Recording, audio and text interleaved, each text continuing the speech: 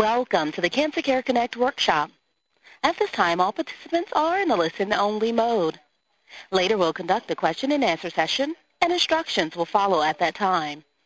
If anyone should require assistance during the workshop, please press star then 0 on your touch-tone telephone. As a reminder, this workshop is being recorded. At this time, I would like to introduce your moderator for today's workshop, Dr. Carolyn Messner, Director of Education and Training at Cancer Care. Please go ahead. Well, thank you very much, Shanitha, and I too would like to welcome everyone to today's Cancer Care Connect workshop, Planning Your Comfort and Care at End of Life. This is a very important workshop, and it's actually the first time we've offered this workshop, but it is not the last time. We're hoping to offer this regularly from now on. Today's program is a collaborative effort between Cancer Care and many other organizations, and it really is because of that collaboration and your interest in this topic that we have so many of you on the call today. We have over 768 people on the call today, and you come from all over the United States. You come from all different regions of this country, and we also have international participants from Canada, India, Jamaica, Sweden, and Venezuela. So you really come from all over the world. It's a bit of a global call. I'd like to turn your attention for a moment to all the materials that you received from Cancer Care. In those materials is information about our speakers and the topics that will be addressed. There also is information about all the different collaborating organizations as a resource for each of you. There is, of course, also an evaluation form, and I will ask you to take a moment at the end of today's program and complete that evaluation form. When you think about it, who but each of you can best tell us the programs we should be offering? Indeed, this program today is a topic that many of you have been requesting, and so we're able to offer it. And indeed, tell us what you want, and we'll try very hard. We're planning many programs for 2012, and indeed, it couldn't be a better time for you to suggest topics for us to offer. Now, today's program is made possible by a charitable contribution from Bristol-Myers Squibb, and I really want to thank them for their support. Now, we have wonderful speakers today, and I want to start by introducing our first speaker, Dr. Charles Von Gunten. Dr. Von Gunten is Provost of the Institute for Palliative Medicine at the San Diego Hospice. He's also Clinical Professor of Medicine at the University of California, San Diego. And Dr. Von Gunten is going to address an overview of healthcare decisions and planning at end of life, understanding palliative care, and the different care settings, home, hospital, and hospice. It's my great pleasure to turn this program over to Dr. Von Gunten. Thank you so much. I'm delighted to be a part of this call, and I'm speaking to you from the Cancer Center at the University of California, San Diego today. So those three areas, an overview of healthcare decisions, about understanding palliative care, and then something about care settings is where I want to go with this. In terms of healthcare decisions, I think that the place I want to start is identifying that everyone, every patient, every family member can identify with the phrase, hope for the best but plan for the worst. We all do it throughout our lives, whether it's with what schools we're going to, who we're going to marry, what jobs we get, how much money we're going to make. The whole host of decisions with which we're faced throughout our life, we can hope for the best, but we also plan for what's likely and also have a plan for what's the worst. So in thinking about healthcare decisions for your cancer and for your cancer care, you can be thinking and working on those levels simultaneously. The second point I make is that so many people get trapped in an either-or kind of scenario. Either I'm a fighter or I'll be a quitter. Either I'm a winner or a loser. And certainly speaking from American culture, there is a strong value on being a fighter or being a winner. Those are characteristics of a human being. You don't lose that. You don't become a quitter when therapies are not working in the way that you want.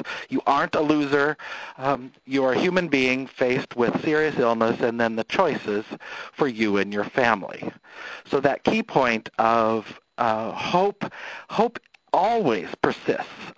But the object of hope, the face of hope changes. For most people, the hope starts with you hope it's not true, to hope it will go away, to hope to manage it, to hope to be comfortable. The sense of hopefulness needs to be a part of the care for the entire course of the illness. The second point I want to make about this is overwhelmingly doctors in the U.S.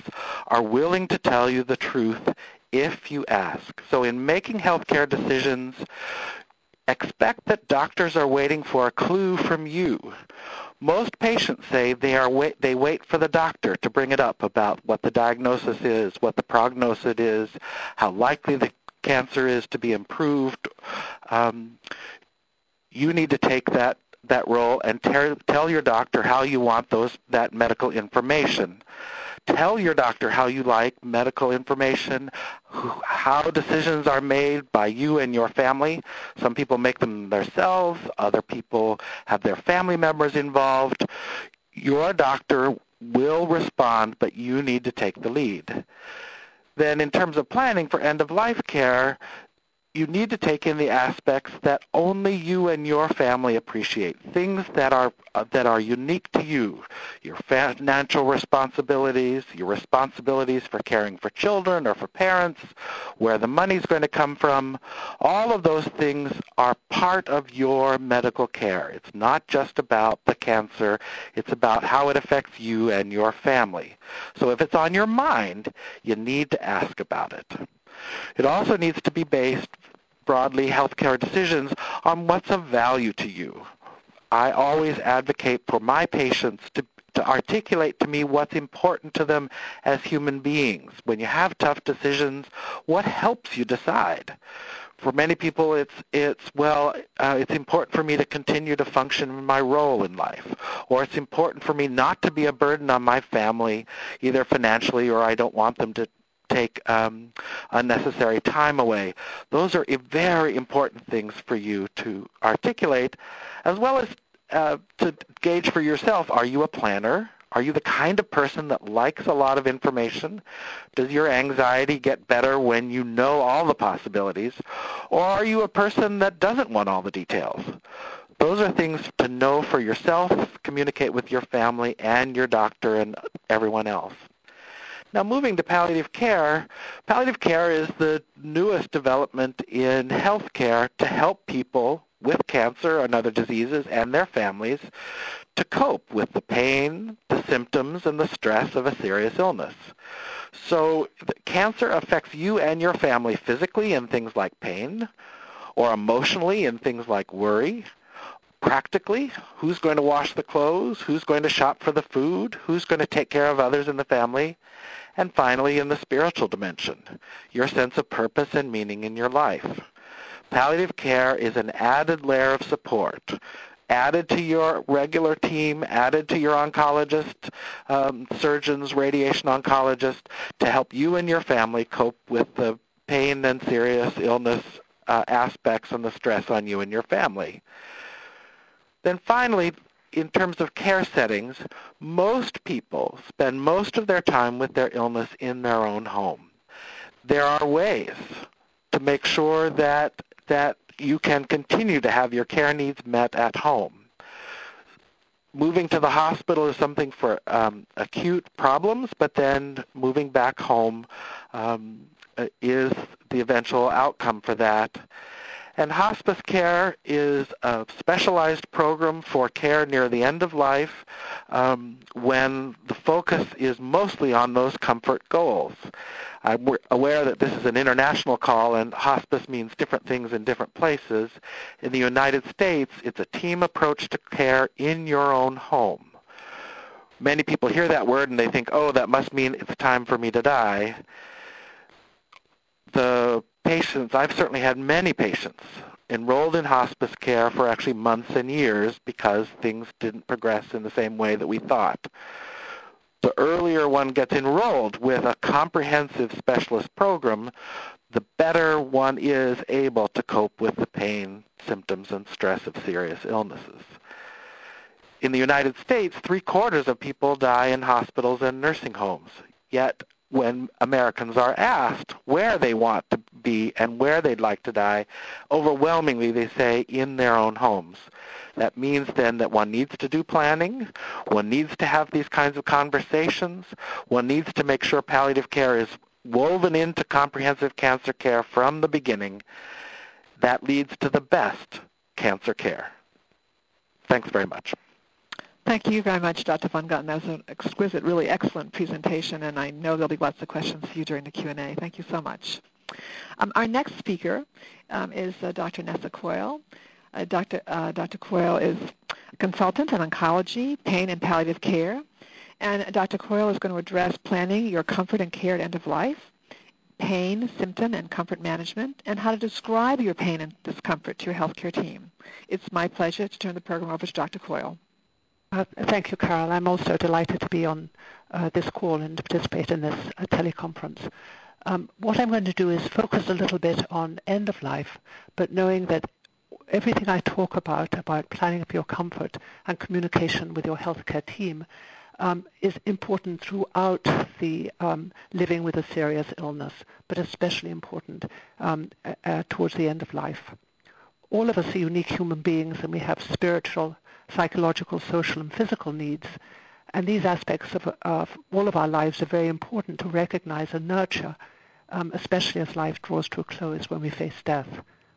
Being able to communicate clearly with your family and healthcare team about what's important to you at this time of your life, what you worry about the most, and what your immediate needs are would be very helpful in ensuring these needs are met and that you live as well as you can during your serious illness and towards the end of your life. Just as Dr. Van Duchen said, you're the expert on what you need, and unless you tell us, don't assume that we'll know, because often we won't. For example, if you have troublesome symptoms which aren't adequately managed, the symptom can consume all of you and your family's energy and attention and cause a lot of anxiety and distress and distract you from things that are very important at this stage of life. Because you are the expert on how a symptom is affecting you, the way you communicate that to your healthcare team can make all the difference in how well it's managed.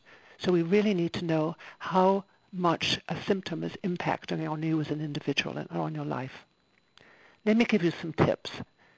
If you have several symptoms, list them in order of importance to you. In this way, your most troublesome symptoms can be dealt with first.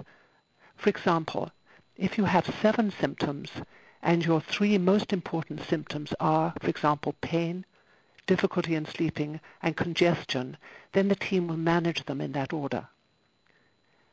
Let me use pain as an example of how to communicate with your doctor or nurse or other members of the team. Any of you who've experienced this symptom will know how it can interfere with your ability to sleep, interact with family and friends, eat, and see life as worth living for whatever time you have left. So it's incredibly important that pain is well managed. There's a concept that I want to mention, and it's sort of the basic principle of understanding pain. And this is a concept of total pain. And that word, that description, total pain, was first used by Cicely Saunders, who was the really mother of the modern hospice movement in England in the mid-1960s. So the physical pain, in a way, is the tissue damage response. So this irritation or damage to pain-sensitive structures, which can be caused by the disease or its treatment. And then there's a suffering component of pain, the emotional, spiritual, existential, psychological, social, and financial, all of those aspects of living with a serious illness, particularly as that illness is advancing and one's coming towards the end of one's life. So those are 2 aspects of pain, the tissue damage and the suffering component. And they're very tightly woven together, but they're different and need to be teased apart because the management approach will be different. The other principle of pain assessment is knowing that you can often have several symptoms or cluster symptoms. So it's important that, again, you talk about the different symptoms to your healthcare team so we can help sort them out. But it does complicate assessment a little bit. So again, when Cicely Saunders talks about total pain, she said it's more than the physical pain and related symptoms, but it's sometimes the impairments or the disabilities that go along with progressive serious illness. And the distress and upsetness with grief over loss and change, things are not the same as they were before, and one's life has changed, and how does one live in this way? There can be social disruptions, and spiritual and existential distress. That's all part of total pain, which is important to talk about with your family and also with your healthcare team. When you're communicating with your doctor or nurse or other members of the team, it's important that everyone uses a similar language, a common language, so that we all understand each other. So specifically looking at the pain, the physical pain, you'll be asked these questions, or if you're not, you can volunteer them. Where is your pain? Do you have different sites of pain? And if so, list them. Is this a new pain, or is this a pain that you've had for some time, but it's become different and severity has increased? How has the pain changed? What does the pain feel like? For example, sharp, shooting, electric shock, throbbing, aching. All of this information will help arrive at a pain management approach. You'll be asked how bad the pain is.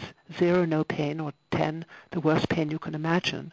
Or if you have difficulty in using that number scale, then words like mild, moderate, and severe. And then what makes your pain better, or what makes your pain worse. Other things that were important for the physician and nurse or other members of the team to know is the pattern of your pain. Is it worse in the morning, at night, when you move? Are you comfortable when in bed and not moving, but the pain increases when you move? Again, this will help the team arrive at a management approach. And then very importantly, how is the pain affecting your quality of life? For example, your sleep, your mood, your family life. And then what do you think is causing the pain?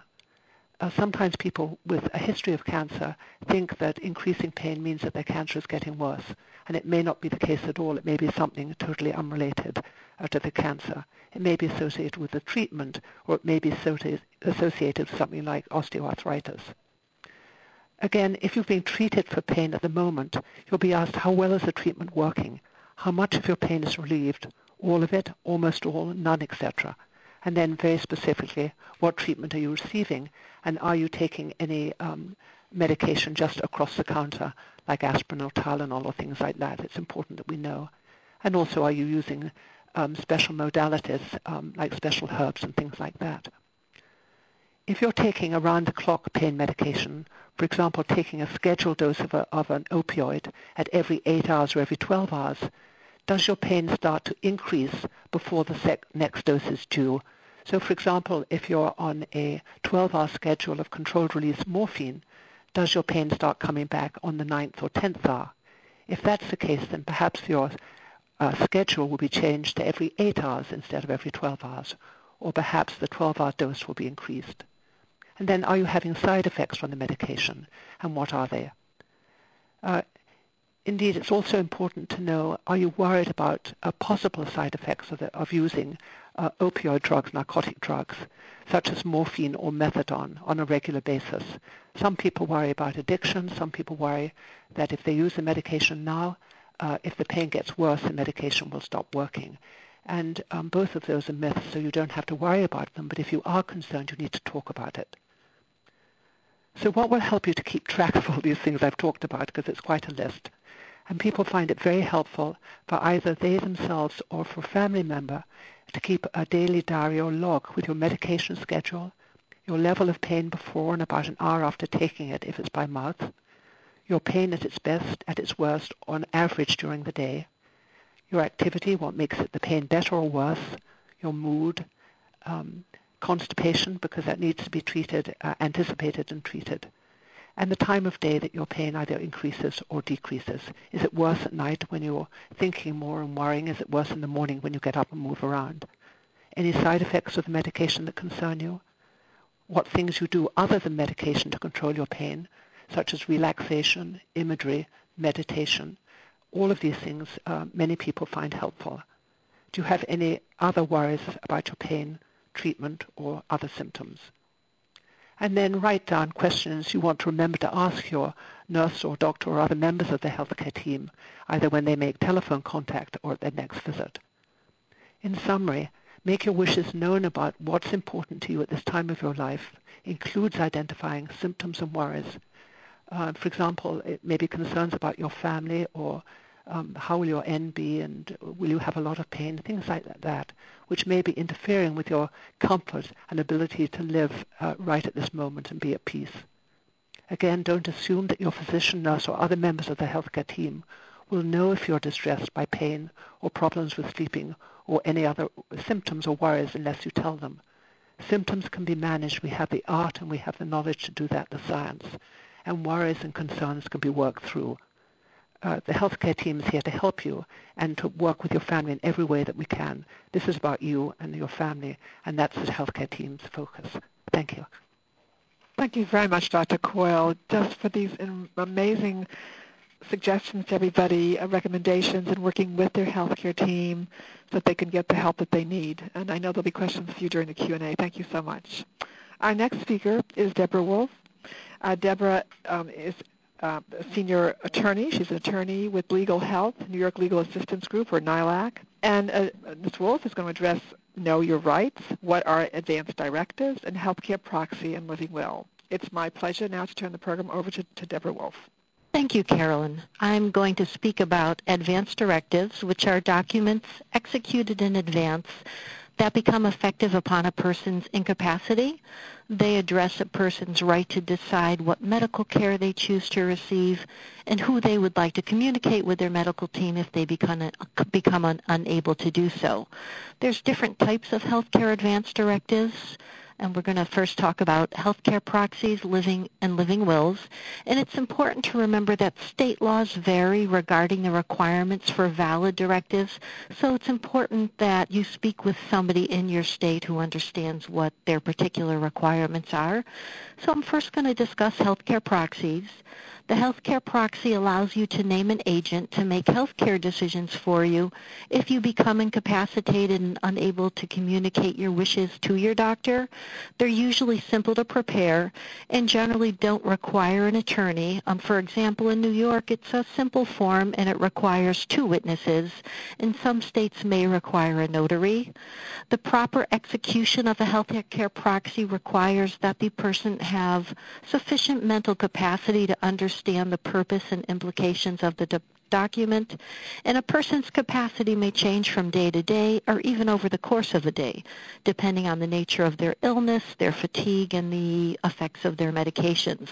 So it's important that the healthcare proxy be executed while someone is able to understand what the document means. And although it's prepared when someone has capacity, it doesn't take effect until a person is unable to communicate their wishes to their doctor. So as long as you're able to make your healthcare decisions known, your doctor will discuss those decisions with you. Once authority commences and the doctor has determined that the patient is incapacitated, the agent they've chosen steps into the shoes of the principal, and their authority may be limited by the language in the proxy or by a living will, which we'll talk about in a minute. An agent can consult with doctors, bring in a doctor for a second opinion, examine medical records, and make medical decisions on behalf of the patient. If no healthcare proxy was signed, many states also have surrogate decision-making laws that determine who can make decisions for a patient. For example, in New York, a surrogate decision-maker can be chosen in the following priority: spouse, adult child, parent, adult sibling, and close friend. But it's important to execute the healthcare proxy regardless, as the law may have limits. For example, in New York, the surrogate law is limited only to hospitals and hospice, so it wouldn't apply in a number of circumstances. With these laws, the surrogate is usually the highest person on the list who's available and willing to make the decision, and the surrogate must make decisions in accordance with the patient's wishes, or if not, in their best interest. And if there is no healthcare proxy and there's no surrogate decision-making law, it may require a court-appointed guardian, which can be a lengthy and expensive process. So it's important that a healthcare proxy be executed. When you do execute a healthcare proxy, you should provide your agent with clear guidelines about your preferences regarding your healthcare treatment, and discuss your views and values with your doctor as well as your family and your agent. And your agent is obligated to advocate for your wishes, not decide what he or she thinks might be best for you, and you should choose an agent who's willing and able to meet this challenge. And you also have the option of appointing an alternate agent. And again, it's always important to understand what your particular state law requirements are. Next, I want to talk about the living will, and this is a statement of one's wishes with respect to one or a number of potential end-of-life medical care decisions, and it can serve as a guidance to your healthcare agent, to a surrogate, or other healthcare providers. And it's different from a healthcare proxy in that the proxy chooses someone to make decisions, while the living will sets forth what a person's wishes are. A living will generally applies when it's determined that the patient is in an incurable or irreversible condition with no reasonable expectation of recovery, and state laws vary as well. It's only valid for the medical situations it addresses. Generally has to be witnessed by 2 adults. No lawyer is needed to fill out the form. And it includes decisions such as artificial respiration, CPR, artificial nutrition and hydration, and invasive procedures that would prolong life but not give a better quality of life. It generally also includes a do not resuscitate provision, but a DNR or do not resuscitate can also be prepared separately. And state laws vary regarding hospital and non-hospital DNR orders. A DNR orders affect only cardiopulmonary resuscitation, and they're based on the right of every competent adult to refuse life-sustaining treatment such as CPR. If you have a healthcare proxy, then the healthcare agent does have authority to make decisions about all medical treatment, including CPR, unless the healthcare proxy form states otherwise. And again, the healthcare agent must decide in accordance with the patient's wishes, or if the wishes aren't known, in accordance with the patient's best interests. And many states also have a surrogate list for do not resuscitate orders, similar to the healthcare proxy surrogate law I mentioned previously. So it's always important to understand your state law requirements. I also want to mention another important form that's useful, the power of attorney, and this is a form that allows an individual to name an agent to handle their personal affairs during their lifetime, including banking, real estate, and other financial matters. Once signed, the authority designated in a power of attorney continues after a person becomes disabled or incompetent, but not after the person passes away. Then the form generally needs to be notarized, and the agent must sign as well, and the power of attorney does not cover health care issues. They generally take effect immediately, even while the writer of the healthcare of the power of attorney is competent, unless it's specifically written to take effect upon a certain event such as incompetency. And the major benefit is that if it's executed while someone is competent, a power of attorney can often avoid the need to have a guardian appointed once that person becomes disabled. It'll allow someone to have a person to help them pay their bills with insurance matters, benefits, whatever their needs may be. But I always urge caution, as the form does allow someone to conduct business in your place, so it must be someone that you have 100% trust in. And then finally, I want to briefly mention wills, which is a document in which a person specifies how his or her property will be distributed upon their death. And I'm often asked why a will is needed.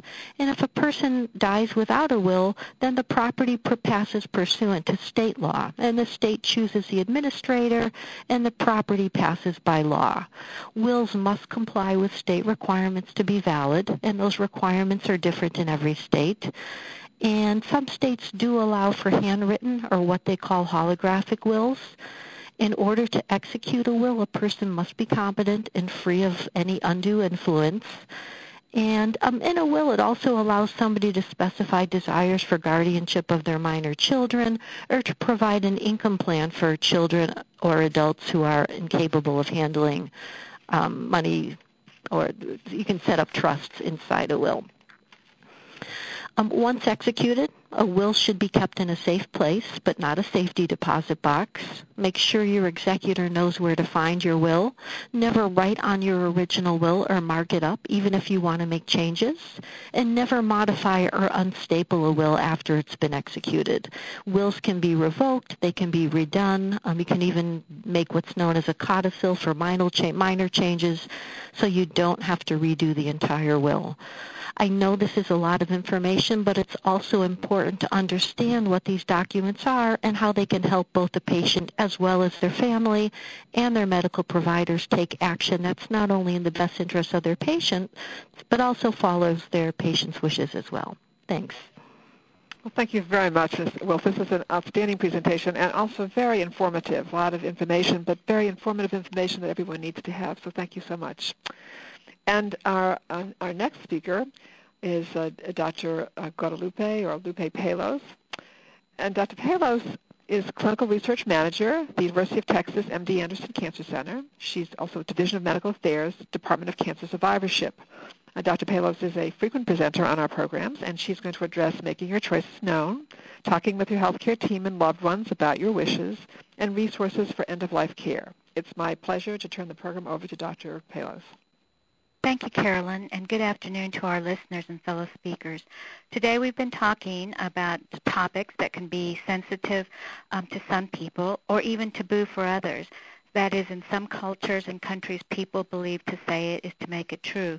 So one avoids talking about cancer or end of life, and so they will avoid planning for it. Patients, survivors, caregivers, family members, and providers often have different reactions to conversation about cancer in general, and particularly about planning for end of life and its care. And at times those discussions can be in complete sync with each other, and that's fine. But at other times the discussions may be completely opposite of each other. That is, the family members and the patient may not agree on the outcomes, or both may not agree with the providers. Whatever it is, there can be some disagreement among the three groups. Now, we know that that usually will lead to frustration, confusion, and sometimes just plain silence. So how can we make sure that patients, families, and providers all communicate effectively with each other when planning for a diagnosis of cancer and later on for end-of-life services? In the next few moments, I'll provide an overview of suggestions that may help facilitate communication between the patient, the family members, and the healthcare team, and then I'll summarize by identifying resources available for end-of-life care. We got excellent information about the differences and similarities of palliative care and hospice care. Dr. Coyle gave us some wonderful information about pain and symptom management, very helpful, and telling us how to communicate that to our providers. Esquire Wolf reminded us of the importance of knowing our rights and preparing for end of life by having all those important documents in place and making sure our family members and others know where they are. And as we heard, effective communication between patients and the healthcare team is a key factor in making everyone understand an individual's choices and preferences throughout the cancer experience and not just waiting at the last moment and being reactive. So many of us struggle to have serious and planned discussions about end-of-life care. So what I'd like to do is begin by talking about how to make certain your choices as a patient are known to your family and healthcare team. First, it's important to ask for and schedule family conferences as soon as a cancer diagnosis is made. The family conference may include the patients, key family members, and healthcare team members. The benefits include giving patients, family members, and providers an opportunity to meet each other face-to-face to talk about specific needs of the patient or their family and their preferences for decision-making related to medical procedures. It's an opportunity to communicate about the patient's condition, treatment, or prognosis, if that is something the patient wishes. And then it's also a time to teach the family about clinical care and how it focuses on maintaining the comfort, privacy, and dignity of the patient. Second, compassionate, patient-centered, and family-focused communication is one of the most critical yet underutilized methods to understand each other. Therapeutic relationships that are based on mutual trust must be established between the patient, the family, and the healthcare team. So one way to begin to build that relationship is to identify one member of the family and maybe one from the healthcare team that you as the patient would feel most comfortable with in building a trusting relationship. And for healthcare providers listening on this call, please keep in mind that it's extremely challenging for patients and their families to trust and communicate openly if it's the first time all of you have met. In a recent study I conducted with parents of children with cancer, in the interviews, parents were adamant in strongly telling us that meeting a provider for the first time was one of the worst ways to communicate bad news. Third, in discussing your choices, let your healthcare team know who you as the patient would like to participate in your discussion. Is it one key family member or caregiver? Is it your children? Are there certain extended family members? You can also find out then, they'll ask you, would you mind having more than one healthcare team member participate in the discussion? And if so, who would you like to participate from the healthcare team in those discussions? Fourth, when a decision has been made to talk about end-of-life care or any part of the cancer diagnosis, remember the timing, the setting, the location, the style of communication are key factors to consider by the patient, the family, and the providers. Fifth, remember there are cultural and spiritual core values that may affect a conversation on cancer diagnosis or end-of-life. Some of these would include, are based on the patient's practices, beliefs, and values. And they include values toward, for example, worldviews, Western versus non-Western. They would differ in regards to death and dying. There's also individualism or independence versus collectivism or interdependence. We in the medical world value autonomy very much, and yet there may be people that say, I understand I need privacy and confidentiality, but I want my whole family there. There are religious and cultural practices and beliefs and taboos. There's the emotional and physical suffering, as Dr. Coyle described earlier in our call.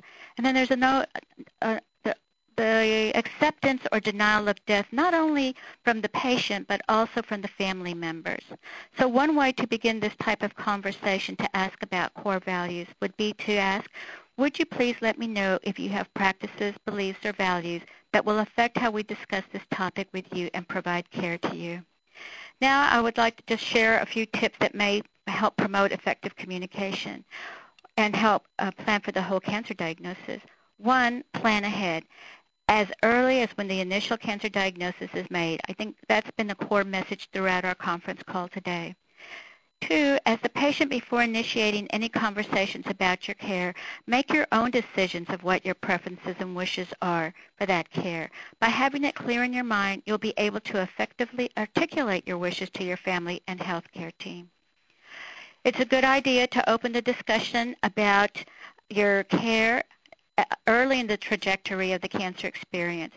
And if you're speaking specifically about end-of-life care, try to identify situations when the topic may be brought up. For example, when a major illness affects the family.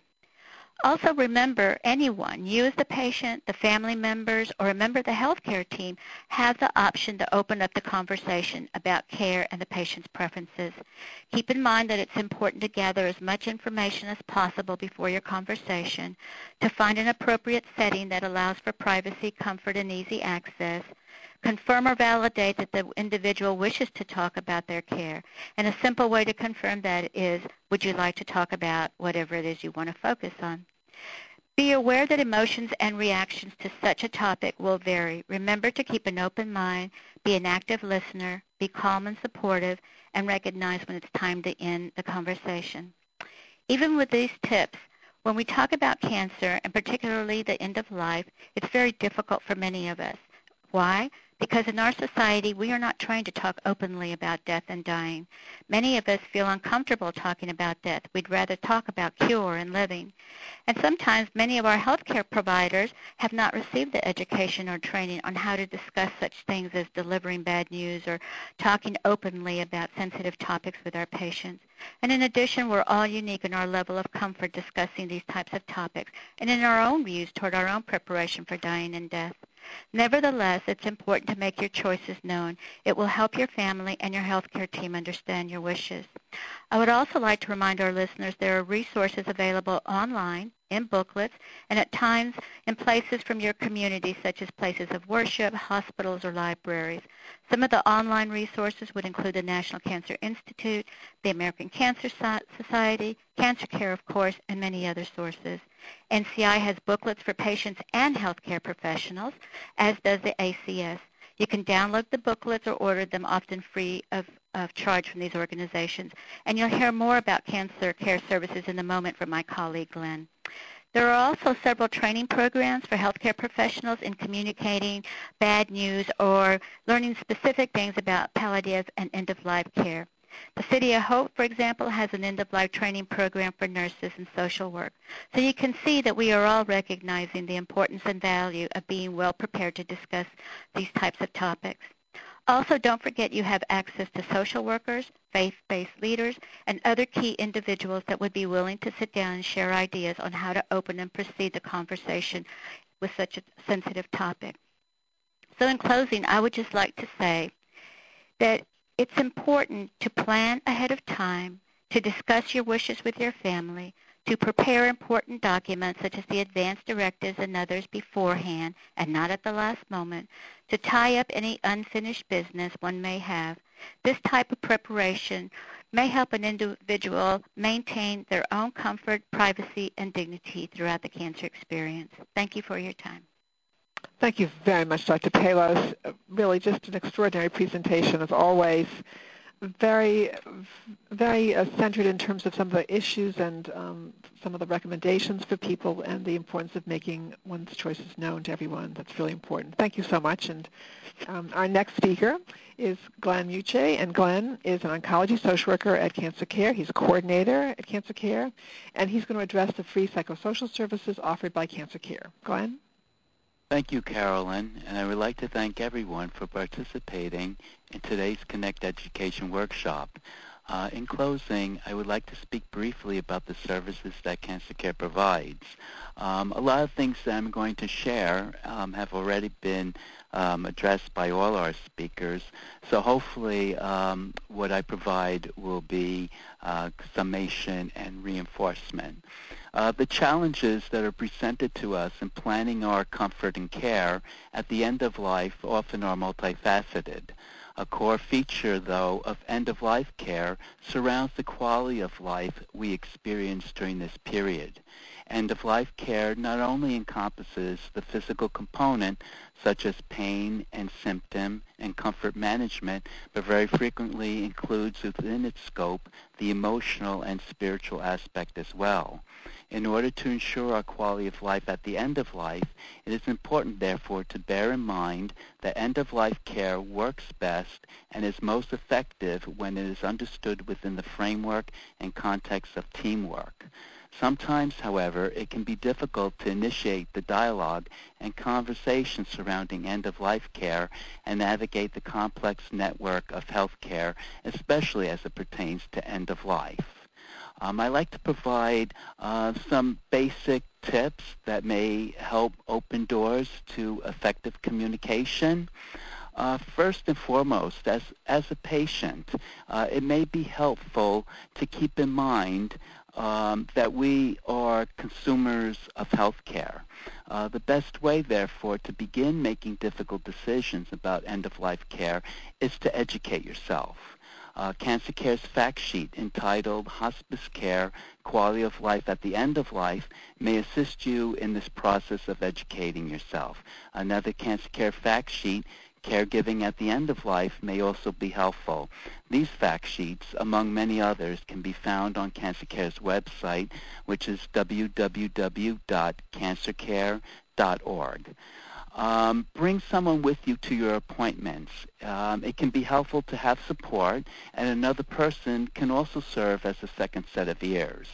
That person may even be able to think of questions to ask your doctor and recall details about your concerns that you may have forgotten. Prepare a list of questions beforehand. This will help you remember certain things that may be important to you that otherwise you may forget to ask. Try to make your questions brief and specific. Because your doctor may have limited time, it's important to ask your most important questions surrounding end-of-life care first. Write down the responses your doctor provides. Taking notes will help us remember. It allows us to go back and reflect on what the doctor explained to us about our diagnosis and the issues surrounding end-of-life care. Our notes can also afford us an opportunity to concentrate and perhaps take more time to do further research if that is needed. Using simple statements such as I statements or I do not understand, or being assertive. That is, asking the doctor to explain something further if you do not understand what he or she is saying or you do not know what something means, can be helpful in maintaining the dialogue about end-of-life care. Cancer Care offers free individual counseling and support by professional oncology social workers who can walk with you and provide a listening ear. A Cancer Care social worker can help you sort through the myriad of issues that may surround, for instance, pain management and your quality of life during this time. A social worker can provide guidance to make speaking to your doctor about your wishes surrounding end-of-life care easier. Social workers can offer tips and suggestions to help open doors to effective communication with your doctor. The emotional component of end-of-life care can leave us feeling confused at times and experiencing a wide range of feelings. I really cannot underestimate the significance, therefore, of individual counseling and support groups. Through individual counseling, Cancer Care social workers can afford you a safe space to talk about your feelings and provide you and your family an opportunity to process what you may be experiencing. We can learn new strategies in coping through individual counseling and develop ways to ensure our continued coping and adjustment to the physical, psychosocial, and spiritual aspects of the cancer experience, dying, and end-of-life care.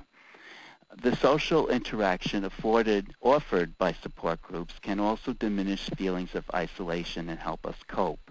Support groups provide a safe and supportive environment where we not only can share our story and experiences with others, but learn from those who may be experiencing similar feelings, fears, and concerns as well. Support groups afford us a place where we can talk about our cancer, our care, and the array of emotions associated with decisions surrounding end-of-life care. To conclude, end-of-life care can present economic challenges as well. Financial assistance is available at Cancer Care. Cancer Care can help reduce the expenses associated with an array of challenges associated with end-of-life care.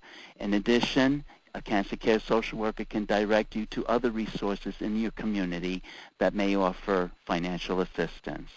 Thank you again. Well, thank you very much, Glenn, really for presenting all the different services that everyone can access at no cost from Cancer Care, so that when the call ends, that you all know that you're connected to a whole bunch of services that you can access for help. Now, we do have time for questions. We have lots of time for questions. I'm going to ask Trinitha to bring all of our speakers on board. And if, Trinitha, you would explain to the audience how to queue up for questions, we'll try to take as many of your questions as possible. If we don't get to your question, please call us at our 800 number, 1-800-813-HOPE, and our staff will address your questions. Trinitha? Thank you. Ladies and gentlemen, if you would like to ask a question, please press star, then 1 on your touch-tone telephone. If your question has been answered and you wish to remove yourself from the queue, you may press the pound key. Those of you on the web may submit questions by clicking Ask a Question. Our first question is from Beth R. Your question, please.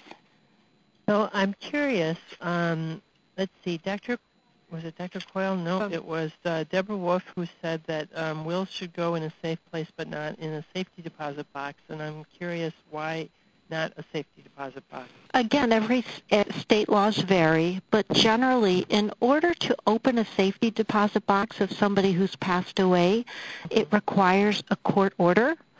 And usually to start a probate proceeding, a person needs the original will. So it's become somewhat of a catch-2020 in that you need the original will to start a probate proceeding, but you need that court order to open the safety deposit box. So generally, to avoid that, I suggest that somebody try and find a safe place, either in their home. So I know in New York and in other states, an original will can actually be filed with the court that oversees probate. So there's a lot of other options besides a safety deposit box.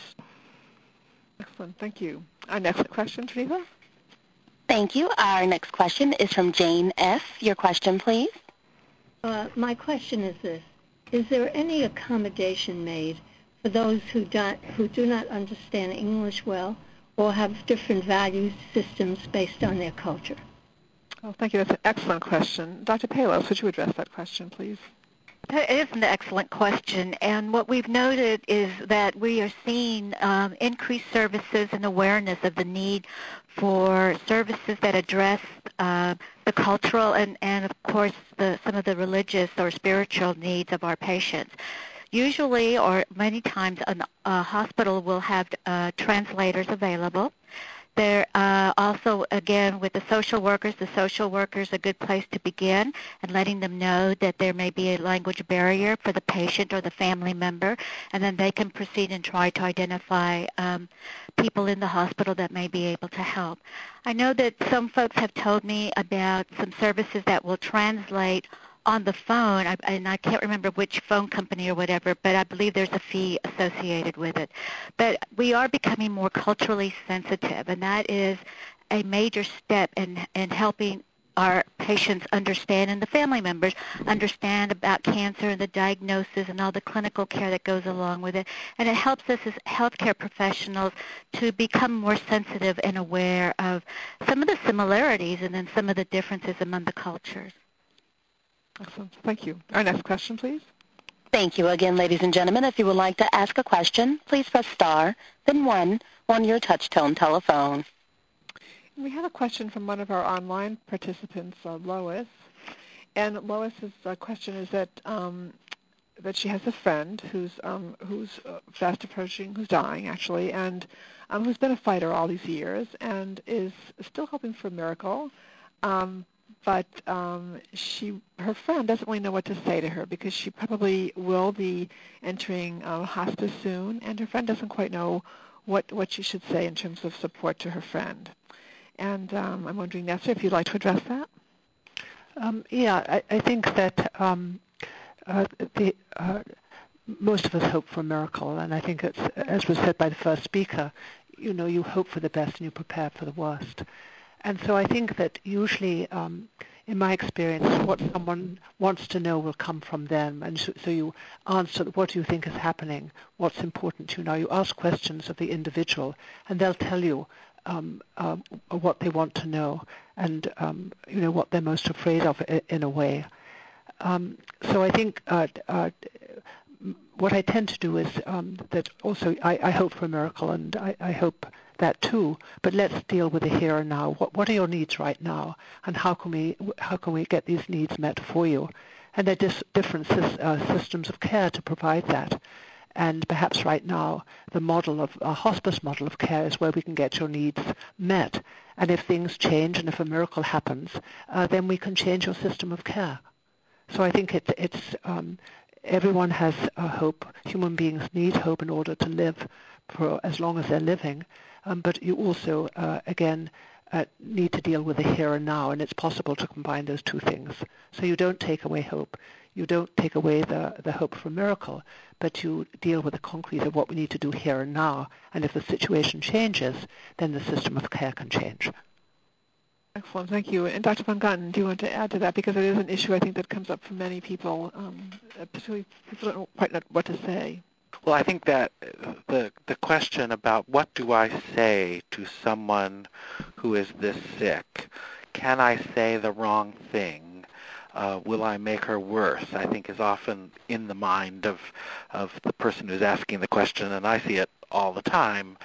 And I think Nessa Coyle's point about it's not that we have things that we have to say.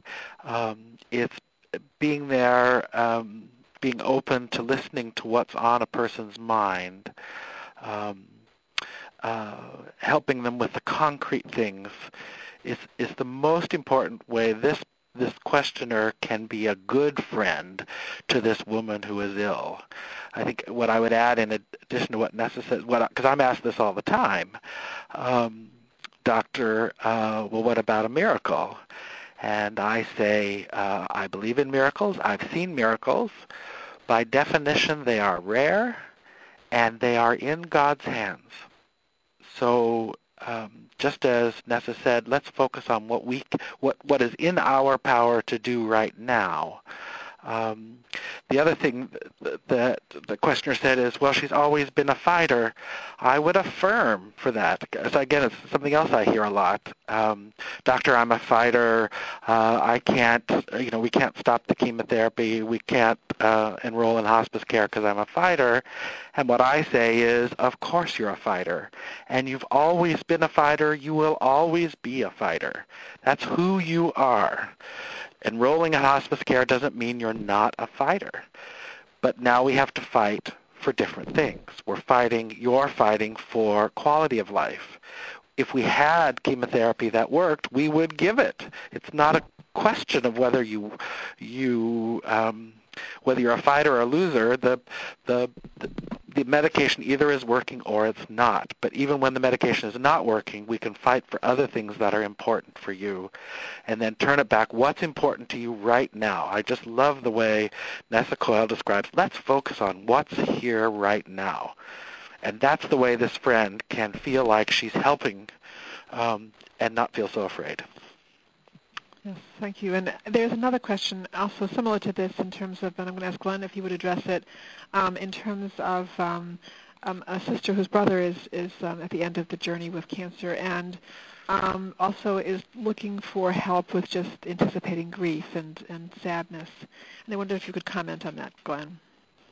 Well, I mean, I think first it's important to recognize and validate our feelings surrounding someone's dying, and to recognize and say that, whatever I'm feeling, whatever I'm experiencing is okay, and to, validate that and simply allow the feelings to be, what they are.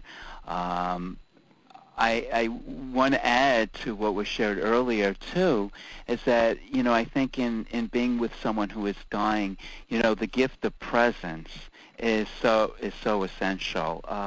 Sometimes it's not so much what we say, but who we are and what we do in the midst of all that silence that has the most profound impact on the person who is dying. So, simply being with someone. And also what was brought out, hope, miracle, you never give up on a hope or a miracle, but it changes, the face of hope, the face of a miracle changes. Excellent. Thank you so much, Glenn. And I hope that for everyone on this call today that this has been a very helpful call. I also want to recognize for all of you that we all know this is an hour program, and we don't want you to feel that when this program ends that you're all by yourself now to deal with everything. We want you to know that you're now part of a community of support and that you can get access to all these services from Cancer Care. We have 45 master's level trained oncology social workers, and they are here to address many of the questions that came up today on the call and to continue that discussion with you. Please do call us at 1-800-813-HOPE. We are here to help you. And most importantly, as we conclude the program today, I don't want anyone to feel that you're alone. I want you to know that you're part of the support and that you can access us anytime. We're simply a telephone call away, or you can visit our website at www.cancercare.org. I want to thank you all for participating today, and I want to thank you all, and I want to wish you all a very fine day. Thank you. Ladies and gentlemen, thank you for your participation. This concludes the workshop. You may disconnect and have a wonderful day.